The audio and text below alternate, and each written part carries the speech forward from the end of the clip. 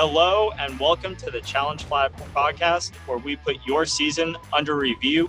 We are through week 2, and the only thing we know about fantasy football is that we know nothing at all. So with week 2 being done, I can personally say I'm more confused than ever. RJ, what's your take on week 2? Week 2 was absolutely wild. We had so many outrageous performances across the board. But looking at the actual fantasy scores, we're going to do a quick recap of how our league finished. So we had Risk with 116.66 over Beecher with 107.64, which was technically the game of the week, despite probably being the most underwhelming matchup across the board. We had Beischer with 172.52 over Woods with 103.68, which was the second biggest blowout of the week, which is wild considering the 70-point difference there. I'm confused by this one, Blake. If you have not looked at this, you might be shocked. It could give you a heart attack. We had Landry with 179.62 over Robbins with 93.8 in the biggest blowout of the week, because we all saw that coming. Right. That was just our number 1 ranked team after the drafts in Robbins and the number 10 ranked team in Landry. And the score accurately indicates exactly what we expected. And that was that our draft grades are never correct. Never. And I am just so ashamed that Raj has a win before I do. And we will look to correct that in the future. Our fourth matchup was Fuller with 158.8 over Costa with 144.06, and what was a close matchup there. Then we had Koulos with 171.12 over Watson with 153.43. And Blake, I'd like to give you a quick platform to air some grievances you might have about the defensive position in fantasy football. Going into Monday night, I was lacking on hope for a win. But with Jalen Hurts, I think it's safe to say that you're never out of a fantasy matchup unless you're playing the freaking Buffalo Bills defense, who puts up over 20 points. The fact that we even have defenses in the league still is beyond me. It's a travesty. It's something that I believe needs some correction, because there's absolutely no reason that I should be losing my week because a freaking defense decides that they're going to play against one of the worst offenses in football on primetime television, and not only give us a bad game to watch and to have to sit through, but then also ruin the weeks for millions of fantasy football players across the nation. It's gut-wrenching.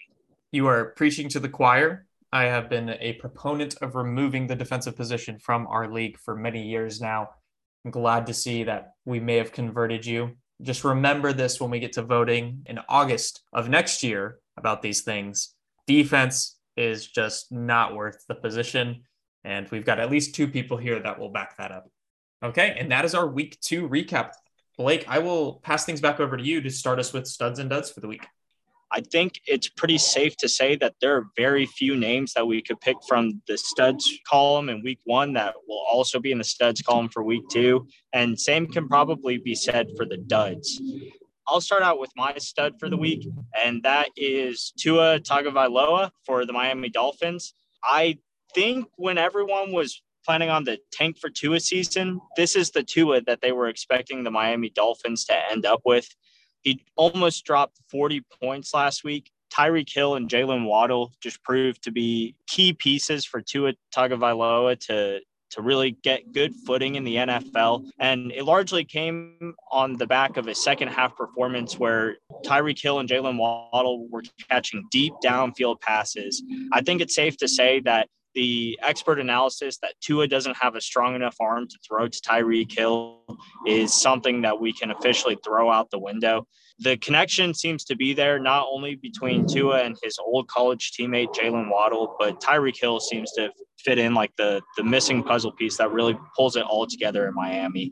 I think that this isn't just a 1-week thing. And I think every supporter of Tuanon has something that they can really hang their hat on this week. So, RJ, I got to ask you, after seeing this performance, have you been converted to be a member of Tuanon? I can't say that I have. I recognize that this was an outrageously good game by Tua. I'd also caution that Nick Foles has thrown 6 touchdown passes before in a game, so do with that what you will. The concerning thing for me is that despite the 6 touchdowns, despite the 450 whatever passing yards Tua had, he did also have 2 interceptions. And it looked like the Ravens were going to run away with this one before a strong comeback in the fourth quarter by the Dolphins. While I think Tua had a magnificent game, and I really debated picking him as my stud for the week, but I was really concerned about pronouncing the last name. I'm not going to even try it because I will butcher it. Tua looked great. The offense looked great. They didn't look amazing week 1. I need to see a couple more of these games, maybe not to this degree, but a little bit more of like Tua tossing 3 touchdown passes, throwing for 300 yards, keeping the mistakes at a minimum before I am fully aboard this hype train. I think that's fair. And I'm sure we'll see moving forward how well and how reliable Tua is going to be. Consistency may be a problem, but with Tyreek Hill and Jalen Waddle, I think it's a very, very safe super flex play week in and week out. Now, moving to my dud of the week, this is someone that I think you cannot confidently put into your lineup any week, and that's Juju Smith-Schuster. In what was a game that is prime for just fireworks and an offensive explosion, Juju Smith-Schuster put up less than 10 fantasy points. And he was someone that I expected coming into this week would catch at least 1, maybe even 2 touchdowns. And this kind of goes back to my analysis last week of the Kansas City offense and the fact that you really just can't trust that any of those receivers are going to put up a wide receiver 1 or wide receiver 2 performance on a week-to-week basis. Juju, while he had that breakout season in 2018 and he still has the potential to reach that at some point, I just don't know that Juju will ever fully grow into that wide receiver 1 role that we all were really hoping that we would see him grow into when he was coming out of USC and while he was putting up those big numbers in Pittsburgh. RJ, that Kansas City offense, would you agree with my analysis that you really can't start any of those receivers comfortably, even though you have potentially the best quarterback in the league, Patrick Mahomes, sitting there in the backfield throwing them the ball? Right now, yes. I will also acknowledge that this week was a little bit weird for the Chiefs. They played a decent defense, and Kelsey, who is an absolute stud in this league and is a must start every single week, finished with about 10 fantasy points. So it was just overall very weird. I think there is a avenue for Juju being a must start player at some point this year. But at this point, only 2 weeks into the season and having 1 decent game and a pretty off game on a Thursday night primetime firepower filled performance, I am a little concerned here. So I think Juju's a hold right now. I wouldn't trade him quite yet or look to trade him. I think there's a good chance he can recoup some value at this point. I agree. He would definitely be a sell low right now, but at the same point in time, I might consider selling Juju low because you still could get some value off of the name recognition alone. I just don't know that he's ever going to put up enough games in a row with high enough fantasy production that you can flip him for anyone really worth starting value in your lineup. Well, with that, we'll go ahead and jump into RJ's studs and duds for the week. So RJ, if you want to kick us off with your stud. So my stud of the week, I picked specifically for you, Blake, because I know you've had a bit of a love-hate relationship with this guy and may not have been a believer in him at first. I've been converted now. I can say I'm fully aboard the hype train. In fact, I'm signing up. I'm putting in my resume to be the conductor on that hype train. Well, if you haven't guessed it yet, that player is Amon-Ra St. Brown. In a week of absolutely massive performances across the board, we can't forget about Amon-Ra St. Brown. He put together 9 receptions for 116 yards and 2 touchdowns for a total of 32.6 fantasy points. Through 2 weeks of this year, he has 24 targets, which is number 4 in the league, and he's commanding a 33.8% target share, which is also number 4 in the league. And that's on an offense that has a lot of different playmakers between Hawkinson, Swift, DJ Chark, whoever it may be. That's an elite target share.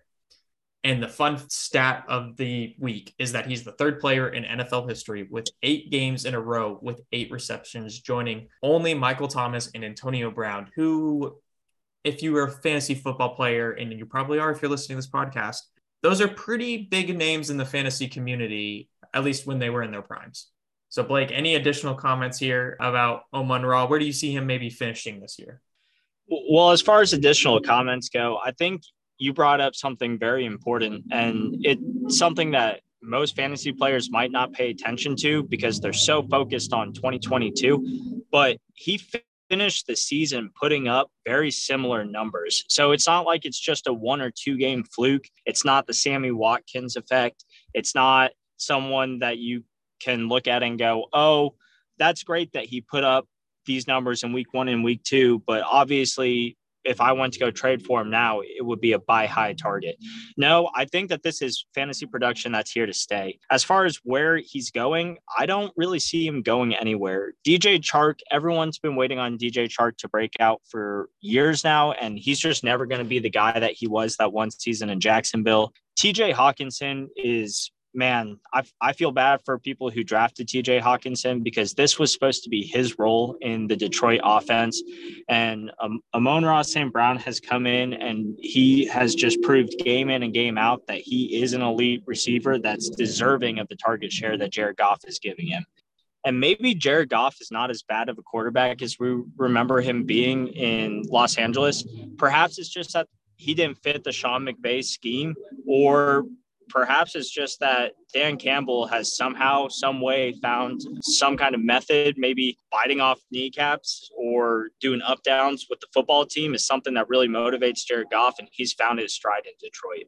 Maybe, but looking at my dud for the week, we have another young player who has pretty miserably disappointed his owners at this point in the season. So I had to go with Kyle Pitts, who was drafted as the tight end 3 this season, according to ADP. Now, that 3 is significant because for 2 straight weeks, Kyle Pitts has put up about 3 points. Now, I think an important quote to consider here with Pitts is that his head coach, when asked about his usage, his response was, "It's not fantasy football.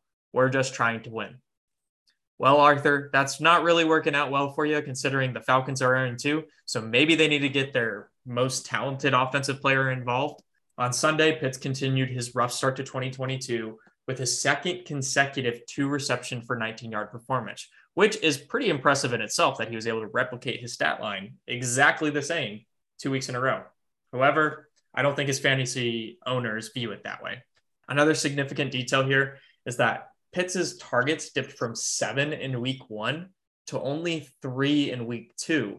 And week 1 was a competitive game, whereas week 2 started to get out of hand. The Falcons were playing from behind. So the fact that they only targeted Pitts 3 times comes as kind of a shock to me. Now, the last thing I'll hit on here, because I don't want to beat a dead horse, is that the quality of the targets Pitts is receiving is number 33 in the league at this point in the season. The QB situation with Marcus Mariota is having a direct impact on Pitts' performance, even when he's getting targets. So he's not getting a lot of targets, and when he's getting them, they're not quality. Blake, should Pitts owners be panicking right now? I mean, if I were a Kyle Pitts owner, I would be slightly panicked. I have invested in him in other leagues. And while the quote from Arthur Smith looks really, really bad, given the fact that they've lost both games where they haven't used Kyle Pitts, I think it's pretty safe to say that he understands that things are not working in Atlanta the way that he's currently running the offense right now. While his mouth is saying one thing, I think his actions will say something completely different. And I think we can expect the Kyle Pitts target share to go up. I think this is more of a stubborn Mike Tomlin type of attitude where he's not going to have the same actions that Mike Tomlin does. And we'll see Pitts maybe not be the tight end 3 or be the tight end that he was drafted to be, but we'll see his fantasy production increase for sure. There is hope. Arthur Smith is a smart guy. He got Ryan Tannehill a big paycheck while he was out in Tennessee, and clearly Tannehill is not worth that money. But we'll move on to our special segment of the week, and I went ahead and did some research, and I'll give you some details here, Blake, and then I'd love to hear some of your opinions here. But the title of this section is going to be, "What is going on with Dalvin Cook?" So at this point in the season, it's fair to say that Dalvin Cook has underwhelmed fantasy managers who spent a first or high second round pick on him. His week 1 performance was decent. He scored 13.8 fantasy points, but it still raised some concerns since this was a positive game script game that the Vikings dominated from start to finish. which should have translated to plenty of opportunities for Cook, which it did. He had 20 carries, but he didn't do too much with those carries. Now, fast forward to week 2, and it was just absolutely horrible for every Viking not named Justin Jefferson. But Cook was pretty putrid. He had 17 yards on 6 carries. He did get involved a little bit in the passing game, and he caught 4 receptions for 19 yards, which salvaged his day from being absolutely terrible from a fantasy perspective. But from an efficiency perspective, this was terrible all around. Now, we knew the Vikings were going to turn more pass heavy in 2022, but experts figured this would open up running lanes for Cook despite the offensive line checking in at number 26 in the league in preseason rankings. So is Dalvin Cook in trouble, or are we jumping the gun on our concerns? Let's look at the numbers. Cook is still commanding an elite 69.8% snap share, which is number 7 amongst running backs, despite having an elite backup in Alexander Mattison. But his 26 carries checks in at number 16 in the league, putting him in that RB2 range, which is not what you want from your first or second round pick in fantasy. And despite a shaky offensive line, Cook hasn't exactly done his team any favors. His total yards created, which is 100, checks in at number 15. And that's furthered by him only creating 3.03 yards per touch, which is number 22 in the league. Now, if you notice a pattern here, those all put him in that RB2 range, not the RB1 range that we're used to seeing. So has Dalvin Cook lost a step, or have the Vikings just not put him in a position for success? Blake, what are your thoughts? So when it comes to Dalvin Cook, I think it's fair to have concerns. I think there's still a very good chance that he ends up being a running back 1 for fantasy, just given the pure talent that is Dalvin Cook and the usage. Obviously, volume is king when it comes to fantasy football. But I think that something that's really, really important to highlight is that while Kevin O'Connell was a great offensive coordinator in Los Angeles, and while he made Todd Gurley a very viable fantasy stud, he didn't do it through the passing game like everyone thinks. He is bringing that Sean McVay West Coast offense over to Minnesota, but really that opens up the receiving game for the wide receiver position significantly more than it does for the running back position. Todd Gurley made all of his fantasy production off the back of goal line carries and long explosive runs just from being the great athlete that he was coming out of Georgia. Dalvin Cook is obviously an excellent athlete coming out of Florida State, and he's proven time and time again that he can get done on the ground. But I don't think that people should have really expected Dalvin Cook to get the passing game usage or passing game bump that everyone seemed to think he was going to get. So I understand that it might be disappointing if that's the expectation that you had coming into the season with Dalvin Cook. Something that's promising, though, is that the volume is still there. Personally, I'm starting to lean towards being out on Dalvin Cook as a running back 1, but it's not out of the range of possibilities for him this fantasy season. Keep in mind that all of the fantasy running backs taken in the first round have disappointed to this point in the season, and that's not something that you should really expect moving forward. Someone's going to have to emerge as a worthwhile fantasy running back, and it could very well be Dalvin Cook. It just depends on what Minnesota offense shows up week in and week out. Yeah, great points, Blake. I can say this for certain. I am lucky enough to play Dalvin Cook in several leagues this week, so you can definitely expect him to get back on track with my luck. And that's furthered by the notion that he plays the Detroit Lions, who have surrendered a very juicy 5.1 yards per carry so far this season. I, unfortunately, am expecting a big week out of him. But that'll wrap up that section, and we will move on to our Week 3 preview. So checking in at our standings, right now, I'm sitting at 5-5. Blake, you are doing not so well, sitting at 3-6, but maybe we get back on track this week. Our first matchup of the week is Mr. Matthew Beischer against Mr. Blake Fuller. Now, looking at the positives for Beischer, Cooper Kupp should absolutely feast once again against the Cardinals defense, who have only 1 sack so far on the season, which should give Stafford plenty of time to throw, especially given the state of his offensive line and the issues he's had in the prior weeks. Another positive is that you can expect Kelce to get back on track against Indy, but his production will be offset by Mahomes on Fuller's team. Now, a few concerns for Beischer. Tampa Bay has been rock solid as a defensive front this year. With Rodgers' middling play so far, be concerned about his ability to produce this week and get Dillon involved, which will be a two-pronged concern for Matt's team. And then another concern is after an absolute barn burner in Baltimore, Tua draws a Buffalo defense that has been absolutely killer for offenses to go up against so far this year. It's a big opportunity for Tua to prove himself, but I am personally not expecting much. Now, looking over at Fuller's team for some positives, as we mentioned before, the Chiefs get a plus matchup against Indy. If Mahomes decides to spread the ball around a little bit more and not hone in on Kelce, he could do enough damage without giving Kelce too much of a bump. But we know who his favorite target is. Denver's defense hasn't quite dominated the bad teams that they've played so far this year, with that being Seattle and Houston.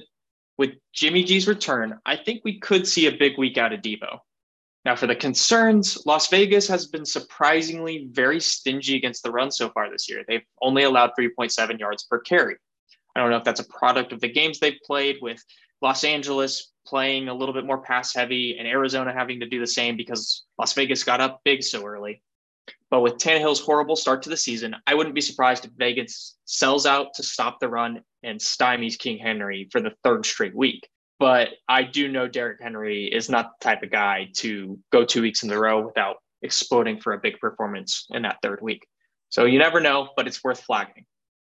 My personal pick in this matchup is Fuller. Matt has concerns at the most important positions, with that being quarterback, between Rodgers and Tua. And Fuller has some additional plus matchups down the roster to emphasize. Amon-Ra will dominate the Vikings' suspect pass defense. I expect a really big game out of him to continue this hot start. I do think this game is going to be a close one, and I'm going to pick it for our game of the week. Blake, any thoughts on this matchup? Yeah, first and foremost, I want to give a shout out to Matthew Beischer for being the only team last week that didn't let me down in my predictions. For that reason, I think I'm going to ride with Matt again, and I'm going to take him to win in our game of the week. I just think that the receiving core for Matt, between Cooper Kupp and Travis Kelce and Christian Kirk, I think it's just too much to overcome. While Fuller has a good team, and while Fuller seems to make me eat my words every week I pick against him, I just don't think that he can compete with Matt. And I might even go as far as to say that Matt has the best team in the league. It's going to be really, really hard for anyone to match up with the receivers, the running backs, and the tight ends week in and week out. And so for that reason, I'm going to pick Matt until someone proves me wrong and beats him. For that, let's jump into game 2 of week 3. And that's going to be a matchup between Risky Business Incorporated and Waffle House Bankruptcy. We have the big business versus the bankrupt individual out here, which sounds like quite the mismatch in favor of Risky Business. However, after we go through these lineups, that might not be the indication that you get from this game. So on Christian's side, we have Justin Herbert with DeAndre Swift and James Conner as the running back pairing. Next, we have CeeDee Lamb, Brandon Cooks, and Drake London rounding out the receivers and flex position. And, of course, the seemingly reliable Darren Waller in the tight end slot. And the new pickup in Marcus Mariota at the super flex. For Michael, we have quarterback 1, Josh Allen, with the treacherous running back duo, if that is not an understatement, in Ezekiel Elliott and Jeff Wilson. And then the best wide receiver duo in the league in Stephon Diggs and Devontae Adams, followed by Dallas Goedert and Juju Smith-Schuster rounding out the flex positions and tight end position, and then Derek Carr in the super flex. So looking at this matchup, there's an obvious advantage for Chris at the running back position. That being said, James Conner's status for the game is still in doubt. Chris has Eno Benjamin on his bench, who could step in for Conner if Conner were not able to go for some reason. But even if James Conner can't go, the running back advantage is still clearly in Christian's favor with DeAndre Swift versus Zeke and Jeff Wilson. The receiver advantage will go to Michael from this day until further notice, and that notice is the official end of the 2022-2023 NFL season. That receiver duo is just always going to be lethal, and the fact that he has the stack, we mention this every week, but it's just going to double up every touchdown that these guys get, and one of them will score a touchdown every week, and both of them will score a touchdown on most weeks. Despite the lack of running back depth for Michael. I just think that the matchups for Buffalo and for Las Vegas this week are a little too good for both of those offenses. I think that Buffalo is going to be required to throw the ball a lot against Miami. It should be a high-scoring game where all the receivers in that game feast. And I think you can expect Las Vegas to dominate, and I don't expect Adams will have a great game, just like we saw Stephon Diggs have a great game against Tennessee last week. RJ, who are you going with in this risky business, the big incorporation versus the little individual? Are you a man of the people? Well, I do think it's worth pointing out that Chris has his own sneaky little stack here with Mariota and London. It's not nearly on the same page, but it is. It is a fun one. Drake's been exciting so far this year. I think another interesting thing that we probably need to emphasize here is that Herbert is still questionable, and he was not taking first team snaps as of Friday, which is a huge concern. With that in mind, I'm going to also go with Michael. Mariota has not been a great fantasy quarterback thus far. He's been okay. He's probably put up better points than Lance at this point. But between that and Herbert being a little banged up, Swift is still a little questionable. He had the ankle injury last week, didn't quite put up the points we expected. Connor's questionable. Lots of injury concerns on that side. So even despite the bad running back situation, I'm going Costa as well. All right. Well, our next matchup is quite a good one. It's an old heated rivalry. We've got Blake Watson against Jordan Robbins. Looking at Blake's team, we've got quite a few positive matchups here. He's got Hurts against Washington, Eckler against Jacksonville, Brown against Washington with Hurts, as that stack does, Pittman against Kansas City, and even Winston against Carolina is good this week. Now, the concern to emphasize here, as we've discussed already, is that he has Aaron Jones against Tampa Bay. Tampa Bay has been stellar thus far on defense. We've said it already. And the Packers have not excelled on the offensive side of the ball. Jones could be in line for a dud here. Looking at Jordan's team, he has some positive matchups of his own. He's got Burrow against the Jets. He's got the triple Minnesota stack against Detroit. And he's got Fournette against Green Bay, assuming he's healthy. Now the concerns, the injuries. Will Kamara go this week? Seems like Kittle will. If they return, what sort of target share or snap share are we even looking at? And then the triple stack sounded great in theory, but Jefferson's dominance has cannibalized Thielen, making him almost unplayable at this point. If Jordan is forced to start Adam Thielen, I'd be concerned about another poor performance. My pick here is going to be Mr. Watson. As it stands right now, Watson should have a strong week overall with very little concerns up and down his roster. But I'm caveating that by saying that if Kamara and Kittle go, it could be a lot closer and Robbins could sneak out a win. Call it a gut feeling, but I'm going to still stick with Blake. Blake, any comment on your matchup? So first and foremost, I just want to bring up the fact that Jordan's choice of mascot is very fitting, as I've always hated teams with bird mascots. I hate the Eagles. I've never been a fan of the Ravens or the Seahawks. I hate the War Eagles if we're going to go as far as college football. So Robbins Birds is obviously a matchup where I want to win so bad because I just have an intense rivalry and disdain for this team. That being said, anytime I've gone up against Joe Burrow in anything, anywhere, he has absolutely decimated me and my team. In college, he did it when Texas A&M played against LSU. Last year, he did it to remove me from the fantasy playoffs and end my season. And while people have been very down on Joe Burrow and that Cincinnati offense so far this season, I just have a gut feeling that he's going to do it to me again. That paired with if Kamara does end up being able to play this week, I'm very nervous about this matchup. I think Jordan has a stellar fantasy team. And last week when I picked myself to win, I lost. So using all of that logic combined, I'm going to go ahead and pick the Robbins Birds to win. I'm hoping for some sort of reverse jinx, good juju. But I think regardless of who does come away with this, it's going to be a very close game. And it's always exciting whenever I get to renew this rivalry with Jordan. And I'm looking forward to another heated matchup once again. So let's go ahead and jump into game 4 of week 3. And that is going to pit the darlings of the UK, the United Kingdom, that is, not University of Kentucky, the Diamond Dogs against Drew K7, which is, I just have to point out, perhaps the most stellar team name in our entire league. Looking at RJ's roster, that is AFC Richmond, He will be starting Carson Wentz with the stellar running back duo of Jonathan Taylor and Joe Mixon, and then the boom or bust wide receiver pairing of Allen Robinson and Mike Williams, and then going into TJ Hawkinson and the pleasant surprise Miles Sanders at his flex position. And then let's ride with Russell Wilson in the super flex.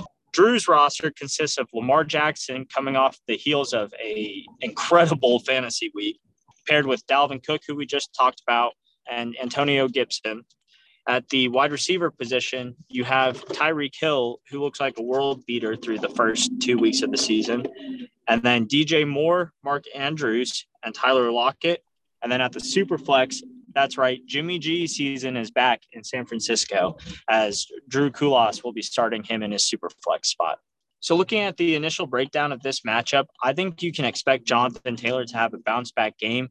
And like I mentioned, talking about my matchup with Jordan, I think you can expect the Cincinnati offense to also get back on track in week 3, meaning that running back pairing for RJ is going to be a very tough running back pairing to beat. Additionally, if Mike Williams or Allen Robinson can show any kind of consistency, then that's a wide receiver duo that can consist of a wide receiver 1 on any given week. Miles Sanders has been a pleasant surprise, and I think that with all the upside, that's just too much for Drew to overcome. I think that Dalvin Cook, this is kind of a make or break week for him against Detroit, who's given up a whole bunch of yards and touchdowns to fantasy running backs, including Miles Sanders, who's on RJ's team. While Tyreek Hill, you can expect a good performance from him week in and week out, and he's going to have a good performance in a shootout with Buffalo. I think that's the only real receiving threat that gives RJ any scare. DJ Moore and Tyler Lockett have both been, if not disappointing, then average at best. Mark Andrews could likely have a monster week, but again, it's just not enough to overcome that running back pairing and the upside of RJ's wide receivers. RJ, how do you feel about this match?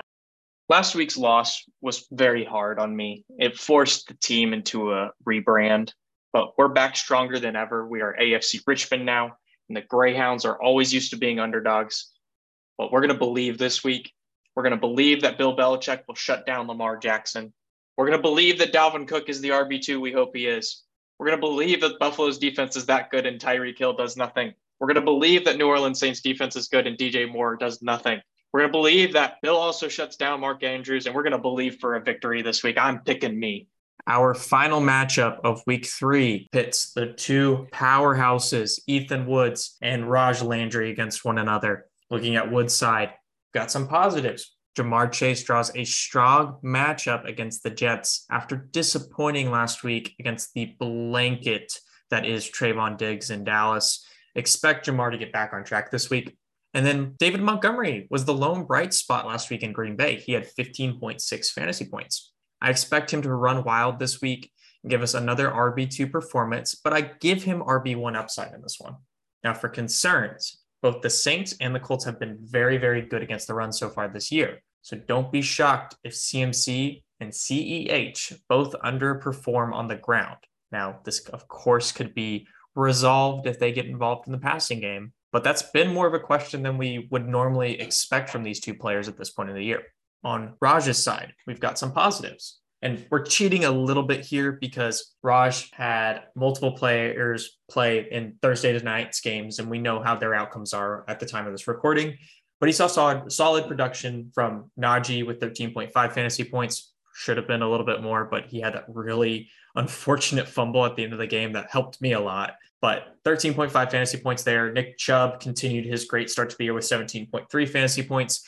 And Deontay finished with 16.4 fantasy points. So overall, some really solid production. Nothing outstanding, but good output out of those players. I expect the Cardinals to be in a shootout against the Rams this week. That game should be super, super high scoring. And that gives plenty of opportunities for Kyler and for Zach Ertz to put up some serious points. The last thing, I actually had this point as a concern and I flipped it to turn it to a positive because as I was writing it, I just thought this was more of a positive. But the tagline here is, can we trust Jared Goff as a weekly starter in fantasy? It's a super scary thought, but he draws another super solid matchup and it is ready to feed the sun god yet again. Now for concerns, Raj's flex position is really, really scary. And it's a massive question week in and week out. I have little to no faith in Josh Jacobs, Hunter Renfrow or Devonta Smith as a weekly starter. And there's a good chance that Renfro's out this week and that Jacobs may not play with this illness that's popped up. So you might have to roll with Devonta. I don't know how I feel about that after a dud week 1 and a decent game week 2. It's just a lot of heartburn. My pick, though, I'm going with Raj. I think there's a strong chance that Kyler scores 30+ points this week and Goff outperforms the projection they've given him, which they only projected him for like 16 points. And I think that adds to an already strong start to the week for Raj. Like I said, it's cheating a little bit, but I'm picking Raj here, Blake. What about you? Yeah, I think I'm going to go with Raj as well. I think both of these teams have players that have performed much differently than we expected. For example, Tom Brady, everyone expected him to be a top 10 quarterback, and he's been nothing short of an absolute disappointment. You have Nick Chubb on the other side, who has far exceeded fantasy expectations. Obviously, he's a great running back, but for fantasy, he's always left some people in doubt as far as what his production will look like. And like I mentioned, he's exceeded those expectations and perhaps even more than what people said his upside could be. So I like that about Raj's team. They've all kind of performed in a positive manner. Same with Deontay Johnson being paired with a not so great quarterback in Mitch Trubisky, and doesn't look to be getting much better with Kenny Pickett or Mason Rudolph. He's still performing really well. Terry McLaurin is in an offense where Carson Wentz doesn't look as bad as people expected. I think he has a breakout game coming his way. And then Ethan's team has just been full of players that have underperformed. You know, Tom Brady, like I mentioned, Christian McCaffrey has not been the number 2 overall pick. Jamar Chase had a bad week against Dallas. DK Metcalf, just, Kyle Pitts. When you look at Ethan's team, it's hard to predict that any of those guys are going to bounce back and turn their luck around, but crazier things have happened. I'm not confident enough in betting on Ethan's team to turn it around, and for that reason, I'm going to take the surprising upside in Raj's team to carry him to a victory this week. All right, well, that'll do it for our week 3 preview. Before we wrap up for today, we'll go ahead and give our best plays for the week again. Looking back to last week, we just want to keep some accountability with the guys that we're staking our reputation on here, as high as our reputations are. So last week, Blake, you picked Brandon Ayuk. He finished with a modest 11.3 fantasy points. So we're giving you the tie on the week. We're not going to give you a loss. We're going to say you're 0-0-1. I thought it was generous. I think that's perfectly adequate, just like Brandon Ayuk's performance. Well, maybe Jimmy G can give him some greener pasture. So maybe you can recommend Ayuk again this week. I will not be doing that. My pick last week was Curtis Samuel. I was pretty pleased with that prediction. I think I said specifically that he was a wide receiver 1, borderline with maybe a wide receiver 2 finish. And I think he finished about wide receiver 11 or 12 with 22.9 fantasy points. So I hit the nail on the head on that one, giving myself a win on that week. So I am now 1-0-0. Blake, who's your play for this week? Yeah, my play for this week is Christian Kirk, former Aggie, and now the number 1 receiver in Jacksonville. He's proved through the first 2 weeks that he can fill that wide receiver 1 position, and he has a great opportunity to prove that he can be a strong fantasy wide receiver 2 this week in a matchup that's going to require a lot of scoring from Jacksonville. I think that Jacksonville is a sneaky playoff team, and that Trevor Lawrence is starting to round into form and becoming more of the professional prospect that we expected him to be. And Christian Kirk's clearly his number 1 guy. I think Christian Kirk cements himself as that strong fantasy play week in and week out that should be considered for something more than just a flex spot. I think he will be an excellent trade piece or, wide receiver 2 for whatever team will own him for the rest of the season. So I am going to go with Christian Kirk for my week 3 start of the week. Oh, that one's too easy, Blake. But I'll allow it since I'm kicking your butt when it comes to the matchup predictions, and looks like I'm getting out to a nice start here. Also, if you are an owner of Christian Kirk, I would love to trade for him if you would hear me out. I think I've already tried, but just be nice. My best play for week 3 is the darling of the offseason, Dameon Pierce himself. The game this week, Bears against Texans, screams old-fashioned run-first offense for both teams. And that's even more emphasized by the fact that the Bears have only completed 15 passes this year. so don't expect them to roll the Texans. The Bears have also allowed the most rushing yards so far this year with 379 yards on 75 attempts, which is 5 yards per carry. And Pierce's attempts are trending in the right direction. He had 15 week 2 versus 11 in week 1. Additionally, his first 2 opponents were more stingy against the run. 4.2 yards per carry for the Broncos and 2.7 yards per carry for the Colts, which is the second best mark in the league. I'm not going to say that Pierce will win you your week. I'm expecting him to finally return the RB2, RB3 value that he was drafted for. But I'm really excited for Pierce this week. I think there's a good chance this is the week that he really takes the reins on the Houston backfield. Well, I'm glad that you feel that way. And I do not know how much money Jordan paid you for that analysis, but I will not be starting Dameon Pierce this week, despite your recommendation. All right. Well, that is going to do it for us here at the Challenge Flag. For Blake and myself, we would just like to say that football is life, and we look forward to seeing you again next week. Good luck with all your matchups.